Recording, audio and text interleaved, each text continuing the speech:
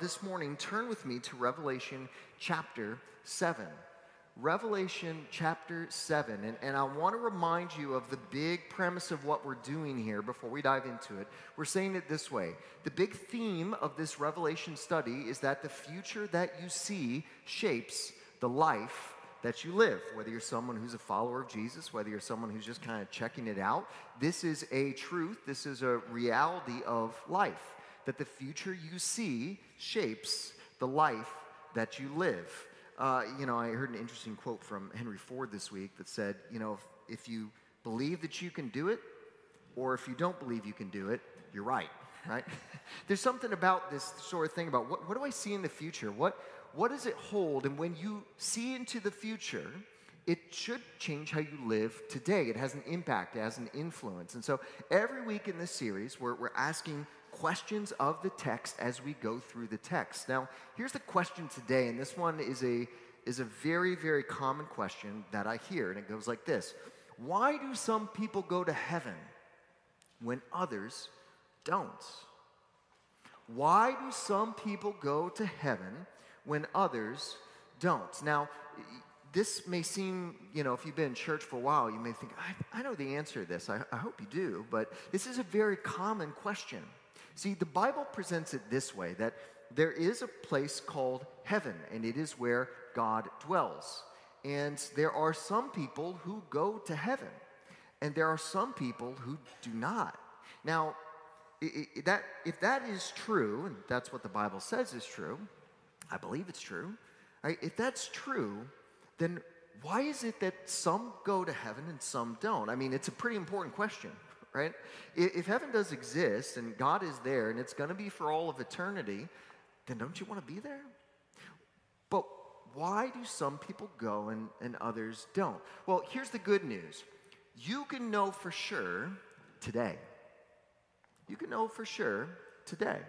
In fact, by the end of this talk, we're going to be looking at this question and answering it so that you can know for sure before you walk out of those doors, are you going to be in heaven? See, because there's a lot of misconceptions about this. And here's the main misconception. It's the myth of good enough.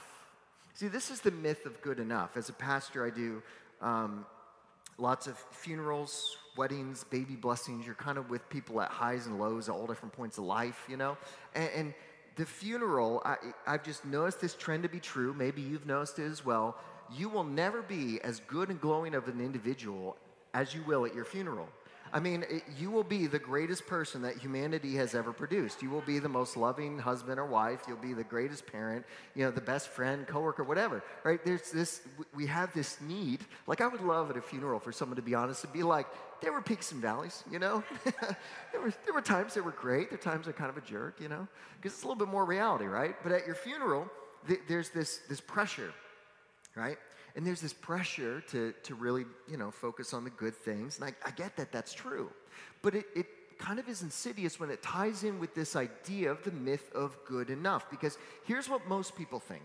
Just general, consensus. Oh, if there is a heaven and God's there, then it's for the good people. That's where the good people go. And so, we scramble to make sure that we fit that category of good. There's this idea that, if you get hit by a bus or attacked by a flock of pigeons or something and you die, then you go and you're kind of outside this big gate, and there's Peter, who for some reason got a doorman job, and he's there, and you have to convince him in that moment that I'm good enough. I'm good enough. See, I don't know anybody who says I'm perfect. I don't know anybody who believes that, but I know a ton of people who believe I am good enough. But see, where's that line? It's kind of this idea that there's these scales, and Peter's got these scales out, and he goes, okay, put all the good things on this side and put all the bad things on that side, and if the good outweighs the bad, you're good enough. If the bad outweighs the good, uh-oh. Right? And there's this myth out there that it's good enough. But here's why we need to ask this question today, because you'll see I'm putting this as a myth. It is not true that you, in and of yourself, can be good enough to earn going to heaven. See, the Bible says that's a complete myth. And yet you may say, well, I'm a really good person and I've done good things, but the Bible's really clear. Good isn't good enough. By the end of today, here's my goal. Every person in the room, every person watching online, I want you to know for sure that you will go to heaven someday. Let's look at what Revelation chapter 7 has to say about this. The future you see shapes the life that you live. Let's take a look into the future. Revelation chapter 7. It's a beautiful chapter. We've taken a bit of a break from the breaking of the seals, right? We talked a little bit about that last week. We're zooming out, and we're going to get a scene of what is happening in heaven. And there's kind of two phases to this scene. Let's look at the first scene. Revelation 7, verse 1. After this, I saw 4 angels standing at the 4 corners of the earth, holding back the 4 winds of the earth, that no wind might blow on earth or sea or against any tree. Then I saw another angel ascending from the rising of the sun, and the seal of the living God. And he called with a loud voice to the 4 angels who had been given power to harm the earth and the sea, saying, do not harm the earth or the sea or the trees, until we have sealed the servants of our God on their foreheads. And I heard the number of the sealed, 144,000, sealed from every tribe of the sons of Israel. 12,000 from the tribe of Judah were sealed, 12,000 from the tribe of Reuben, 12,000 from the tribe of Gad, 12,000 from the tribe of Asher, 12,000 from the tribe of Naphtali, 12,000 from the tribe of Manasseh, 12,000 from the tribe of Simeon, 12,000 from the tribe of Levi, 12,000 from the tribe of Issachar, 12,000 from the tribe of Zebulun, 12,000 from the tribe of Joseph, and 12,000 of the tribe of Benjamin were sealed. Amen. We're ready to call the worship team back up? Right? You go, what's this about? Well, God seals his people. That's the first thing that's happening. And by the way, people get kind of freaked out about this whole mark of the beast thing. What you'll find in Revelation is that what Satan does is always a pale imitation of what God is doing. See, before there's a mark of the beast on the forehead of people who follow the beast, there's actually a seal, a mark on the foreheads of the people of God. If you remember the Old Testament, you had some interesting commands for things like to always keep these truths on your mind. In fact, in some more conservative Jewish settings, you'll see people will have a little thing that has a piece of scripture that hangs right in their forehead. It's this idea of, it's an identification, right? If you've ever had like some sort of a cut or mark on your face or something, you can't hide it. It's an identification. It's really clear, but it's also representing something that's it's holistically about you, right? It kind of brands you. It's something that's on your mind. It's very visible. These are people who are sealed by God. Now, why are they sealed in the first place? Well, we're in the breaking of the scrolls. Judgment is coming. God is bringing about his kingdom, and it's going to be a tricky time. It's going to be a dangerous time. And so God is sealing those who follow him, because God knows that there's trials ahead, but he's going to say, this far, no further, because they're my people. Now, a couple things for those of you who love the extra credit here. Look at the tribes, the names of the tribes. Sometime, not now, because this will send you down a rabbit hole. Why are those tribes listed? It's not the original 12 tribes you see. There's some changes there. I'll just let you think on that. You can ask about it next week. All right? But 12,000, here's the other thing I'll say about this. God seals his people. Now, is that 144,000 like a very specific? There's some religious groups that will say God has a team, and it's kind of his A-listers, and there's 144,000 spots in the team, and if you're really awesome, you make the cut, and if you're not, you're just part of the rest of the rabble in society. I don't really believe that's the case. See, God has said this. He has called Abraham, and he said, you are going to be a blessing. Your offspring is going to be a blessing to the whole world. So God chose the people of Israel as his special people. And God made certain promises to them that God will fulfill. And so we get this first half. Here's these 12 tribes, 12,000 from each tribe, 12,000 times 12. You hear the number 12 in there a whole lot, right? I think it's emblematic to say a complete number from each tribe. Every person who is part of the Jewish community who's accepted Jesus Christ is going to be sealed and going to be a part of God's work in the future. Right, so it's this holistic number. All of those who are going to be redeemed from each tribe are going to be sealed. Okay? So that's the first thing that we see. Now let's look at phase 2 here, because this gets really interesting. Verse 9.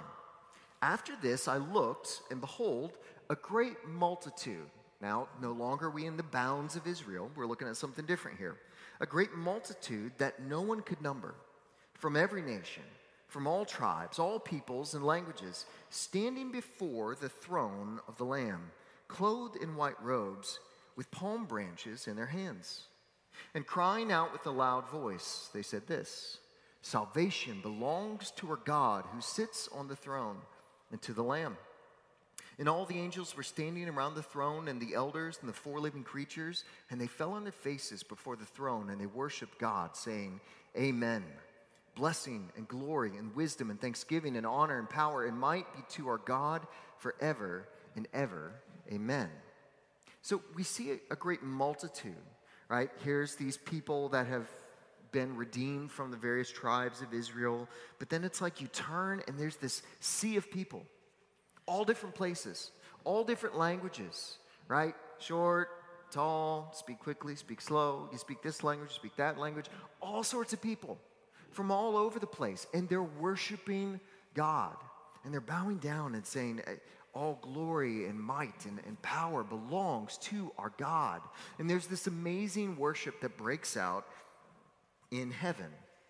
Now, here's the interesting thing. Look at verse 13. Then one of the elders addressed me, saying, Who are these, clothed in white robes, and from where have they come? See, here's the question.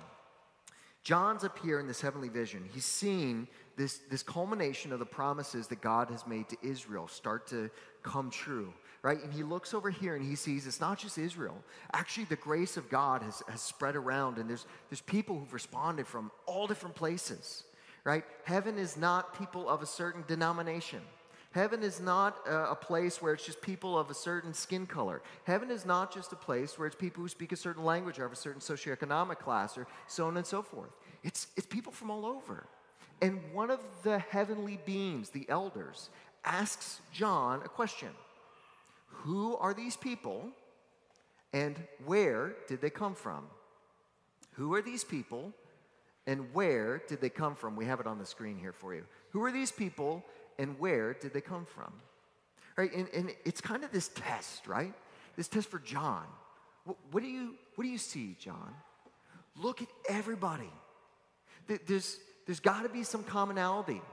It's not race, it's not gender, it's not height, it's not socioeconomics. What is the commonality here? Because it's just a mass of people, but they all got to heaven. Why did these people get to heaven? The answer may not be as obvious as you think, and John kind of punts a little bit here. He says, verse 11, I said to him, Sir, you know. Which I love that. If you're ever in school, by the way, and the teacher asks you a question, just be like, you know the answer. I know it too, but just so we all know, why don't you say it, this time, right? So he kind of pushes it back. Sir, you know. And he said to me, these are the ones coming out of this great tribulation. They've washed their robes and made them white in the blood of the Lamb. Who are all these people, and where did they come from? They all knew one thing. All these people, from all different places, all different tongues, tribes, nations, right? They all knew one thing. Good isn't good enough. Good isn't good enough. See, we're told that these are people who came from the tribulation. We'll talk about that in Revelation part 3. We'll zoom in on that a bit more. But for now, it was a really difficult, challenging time. And there were people who died. Some of it were just the natural cause and effects of things like famine and war. And some of it could have been, direct persecution. But there are people who died in the Great Tribulation. But I want you to see, it's not just that they died. They were people who washed their robes and made them white in the blood of the Lamb. They didn't walk in with white robes. Because they all knew this, that the commonality for each and every person, whether it's from the tribes of Israel, whether it's these great multitudes, they all knew this, that good wasn't good enough. And then they all did one thing. They trusted that Jesus is good enough. Who gets to heaven? Why is it this group? Why isn't some other group? How come it's not these people over here? See, there's this myth of good, of I'm good enough. All these people, they all know one thing. Good isn't good enough. And then they all did one thing. They trusted that Jesus is good enough. Now, let me take you through a bit of a journey here, because let's play around with this question. If you're not convinced, it's okay. You're still seated. Hopefully, you're still tuning in. Let me give some illustration about this. How good is good enough? Well, let's think through, right? Let's think through the Bible here and some of the stories. And to help me illustrate this, I have a couple things here with me today. The first is I've got rat poison, all right? This is highly concentrated rat poison. I'm not joking, by the way, so don't come up and test this later. This is rat poison, right? This is supposed to be, I don't know, in a gallon or a quart of water or something. This is very concentrated, all right? It's dangerous. How good is good enough? Let's assume for a moment that this represents your life, and this represents sin. How good is good enough? Well, if you've done just a little bit, I'm a pretty good person, I feel like, but, there was that time I did cheat on something. There was that time that I was really, frankly, a jerk to that person. It was just because I was in a bad mood. It's not just the stuff I've done that's wrong. It's the good things that I don't do. I could have helped somebody, and I, just decided to walk away. How good is good enough? See, we tend to think and look at this, and we go, well, I don't know. It still looks pretty good, doesn't it? I mean, the stuff looks pretty clear, looks pretty clean, but how good is good enough?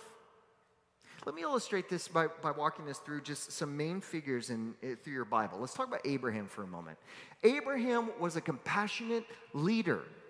He was a compassionate leader. Right?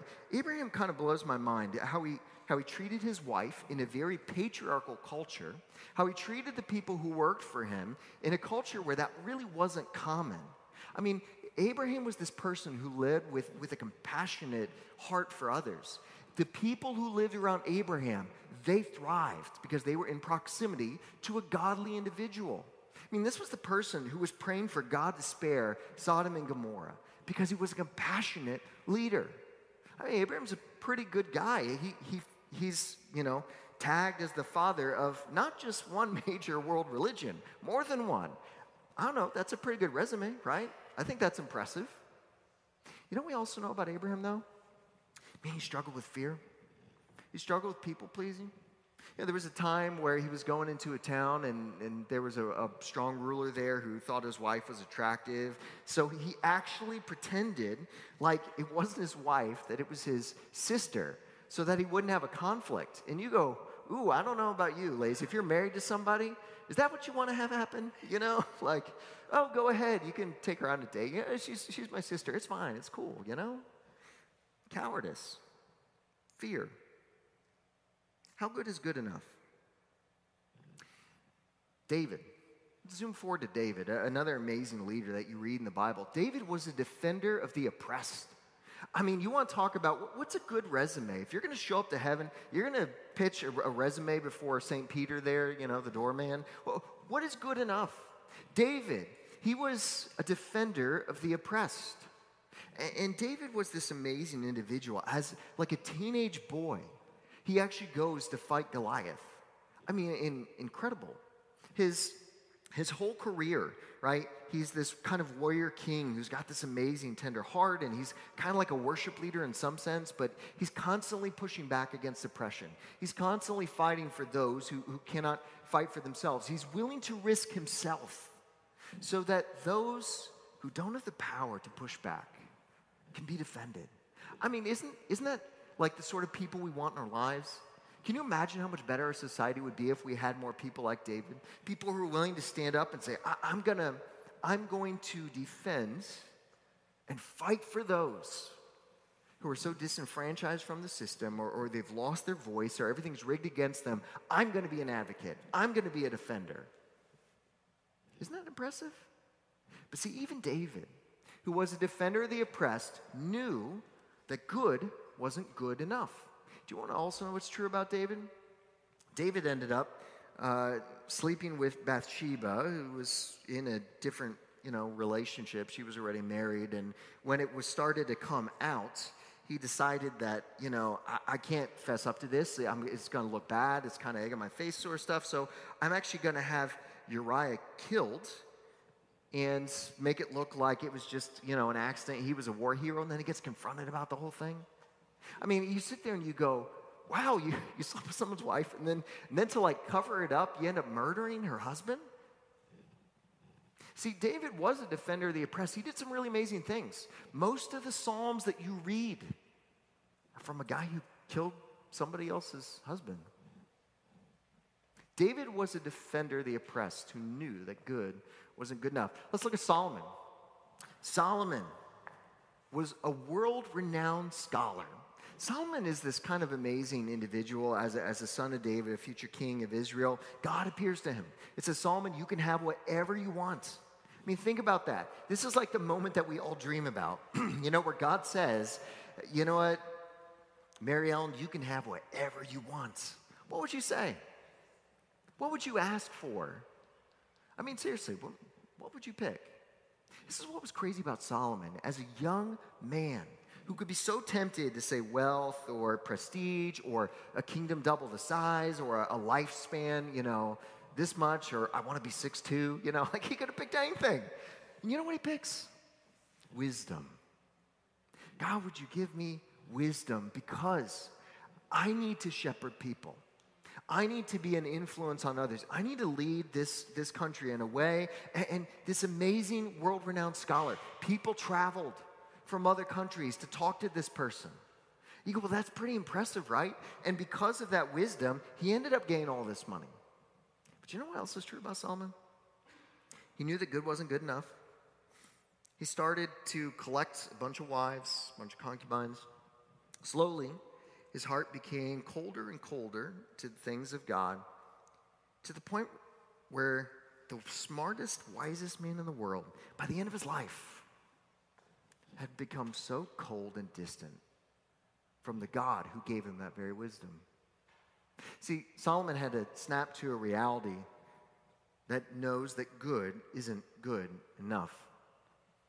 Here's the last example I'm going to give you. Paul was a religious expert. Paul was a religious expert. Now, if you don't remember in the book of, you have in the book of Acts, but it's the story of this character whose name is Saul. Now, Saul was a very impressive, he was top of his class, trained by one of the most famous rabbis. He got into the prestigious school. He was one of those all-in people, just very passionate, very fervent about the things of God. In fact, so much so that it drove him to become a persecutor of the Christian church, right? He was the biggest detractor. He was the biggest one who was against the church, trying to tear it down. He literally killed people over this thing. That's how passionate he was to defend what he felt like, was representing God. And then all of a sudden, God approaches him. And he has this vision. He's got this encounter with God where he just realizes the whole world has been put upside down, and I've been so wrong about this. I've been zealous about the wrong thing. And so he has this conversion experience, and his name changes, and he reflects on this. And Paul was a religious expert, trained by some of the best, a Pharisee of Pharisees, one of the most strict adherents to what the religious community had. And Paul knew, the religious expert, that being an expert didn't make him right. And he knew that good wasn't good enough. See, Paul had done so many things in his life. He'd persecuted, he'd fought against, he'd kicked against the goads. And Paul knew, as righteous as he thought he was, as religious as he thought he was, it wasn't good enough.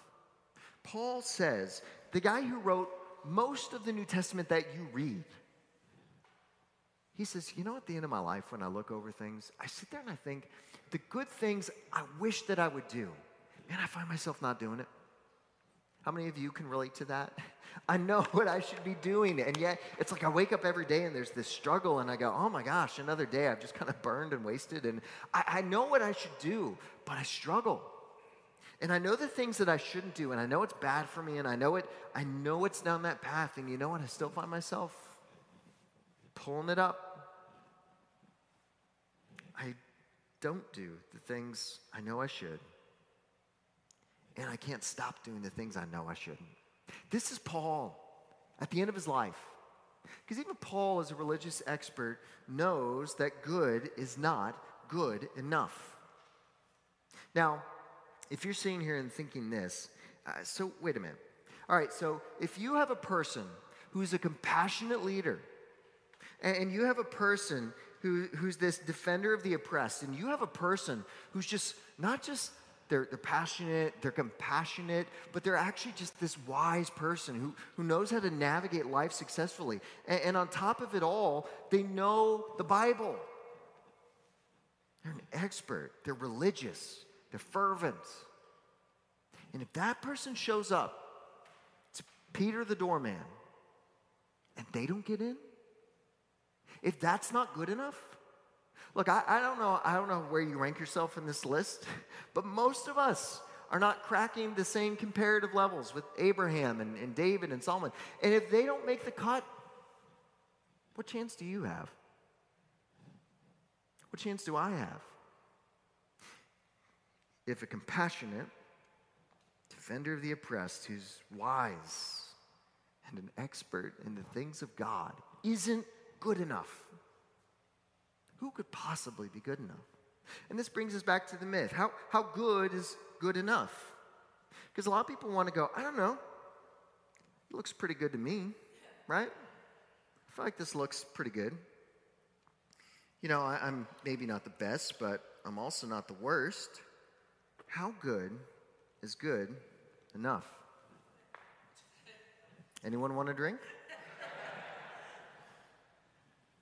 See, this is the crazy thing about the gospel, and this is what Revelation 7 really kind of highlights for us. See, the people who are there, you get this question, where did all these people come from? How did they make the cut? What's the commonality here? Because it's not language, and it's not race, and it's not gender, and it's not even time period, right? How did these people get here? The answer was, all those people knew one thing. They knew that good wasn't good enough. And it's not just they knew that they weren't good enough. They actually trusted that Jesus is good enough. So who goes to heaven? The people who know, we'll show it on the screen here, you need to know that your good isn't good enough. That you sit there and you look at your life and you go, I mean, I understand the common like, hey, you're pretty good. No one's perfect, right? But the thing is, the Bible says that God is holy. God is perfect. And if you want to stand before God, you better be perfect. That's the standard. Complete 100% righteousness at all times. And you go, ooh, that's a bar. I mean, who can clear that? Who could clear that bar? It's not just good enough. You got to be perfect.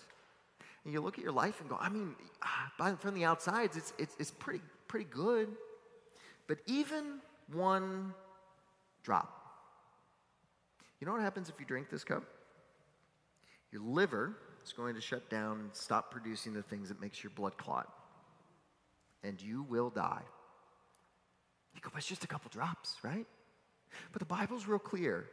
Any sin, even the most minor thing that for you, minor, you can think of, it separates us from God. And that's why the Bible says that for all have sinned and fallen short, because good isn't good enough. There's a standard God has of perfection, and every person, I don't care if you're as amazing and compassionate as Abraham or you're an expert like Paul, everyone falls short of perfection. And so all have sinned and all have fallen short of the glory of God. And the consequence of that is separation from God. It's separation for an eternity from God. But how did all these people get to heaven?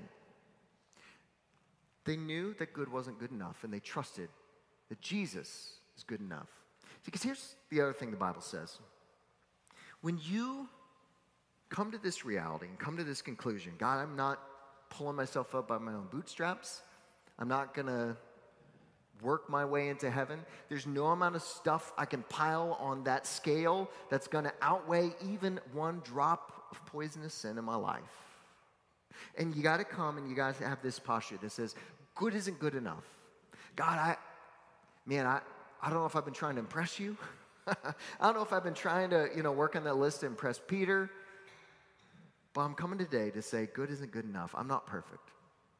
And that means I'm not good enough.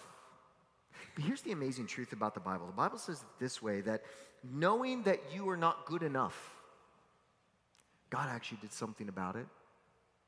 That's why it's called grace, because it is unmerited favor. You did not earn it. You did not achieve it. You didn't work your way up to this thing. In fact, it's more than a few drops. We're actually more filled with sin than we're even aware of. And God, in his mercy, said, I know that you can't pay the price for this. I know that you can't drink of this cup. So I'm going to. And so Jesus takes on sin, drinks of this cup, and dies because of it. He takes the punishment, the wrath of God that I deserve and you deserve for falling short. See, God decides to bring it on himself so that you can be offered life. If you come to this place and you say, good isn't good enough, God, I know I'm not good enough, but I trust that Jesus is good enough. That Jesus came as God incarnate, lived a perfect sinless life, not one drop. And yet, because of love, for God so loved the world that he gave his one and only begotten Son, that whosoever should believe in him, should trust that Jesus is good enough, shall not perish but have everlasting life. This is the last thing I'll say. The Bible says it like this, that whenever Jesus comes into your life, whenever you trust that your good isn't good enough and that Jesus is good enough, it's not just that your sin is taken away. Right? Sometimes that's a myth we get into, right? That, well, he takes away my sin, but now it's up to me to fill that cup up with pure water, right? But the Bible actually points it this way, that God not only takes all of the bad, the sin from our lives, but he actually fills it with something good. That because of Jesus, the unmerited favor, your life is filled with good things. Every spiritual blessing. And when God looks down from heaven, he doesn't see the sin, God knows it, but he actually sees the work of Jesus Christ, the shed blood of Jesus Christ covering. And he looks and he says, that person, all the good that Jesus deserves, because Jesus is good enough, I'm going to give to you. And you will be one of those people who stand in heaven singing the praises of God. Because the people who go to heaven know this, that good isn't good enough. And they trust that Jesus is good enough.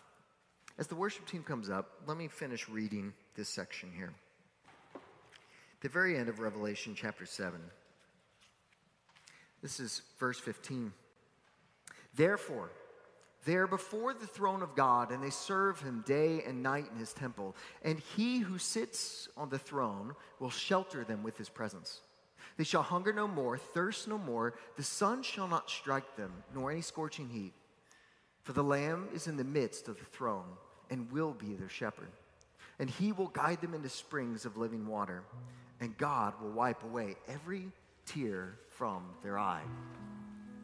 Here's a question for you. Why are they crying? Why are they crying? I thought there was no tears in heaven, right? Isn't there a song about that? Canonical, right? I thought there were no tears in heaven. I don't know for sure, but let me take a stab at it. I think it's a mix of things. I think they look at the beauty of what God has done, and it's overwhelming. I think they look back at life and they see the harm and the hurt and the things that shouldn't have been because of sin. And I think it breaks their heart a bit. I think they look at their life and they look at the ways in which they didn't see or live out or live up to what God had called them to. And I think that they look at the very face of the Lamb and see the incredible love that was so loving that he came and he died. And I think of people who sit there and go, God, I'm not good enough, and I cannot believe I'm here in this moment. Friends, you can know today whether you're going to be there or not. If you've never made this decision, let me invite you to actually come to this place. You say, God, I may not have all the right words. I may not know what all this means, but here's at least what I do know and believe. God, I believe that my good isn't good enough. But I'm trusting. I'm trusting that Jesus is good enough. And when you make that decision, friends, your life is changed. And all the bad that Jesus took upon himself is wiped away. And the good, the life, the beauty, the joy of Jesus floods into your life, and you'll never be the same for it. If you haven't made that decision, don't miss out. Make it today. For those of you who do know Jesus, I'll just say this. Those who remember that they've received incredible grace are those who show incredible grace to a world that doesn't deserve it. Father in heaven, today, God, I pray for people to respond. I pray for the people who don't know you, Father, may they come to know you today. May they know and be a part of that chorus in heaven. God, when one day you'll wipe away our tears because of the beauty of what is and because of the path at which we took to get there. God, would you be honored today? For those of us who do know you, God, may we be overwhelmed by grace. And may that give us the courage to offer the same gift to the world around us, to be a testimony of you and your life. For we ask this in the name of God the Father, God the Son, and God the Holy Spirit.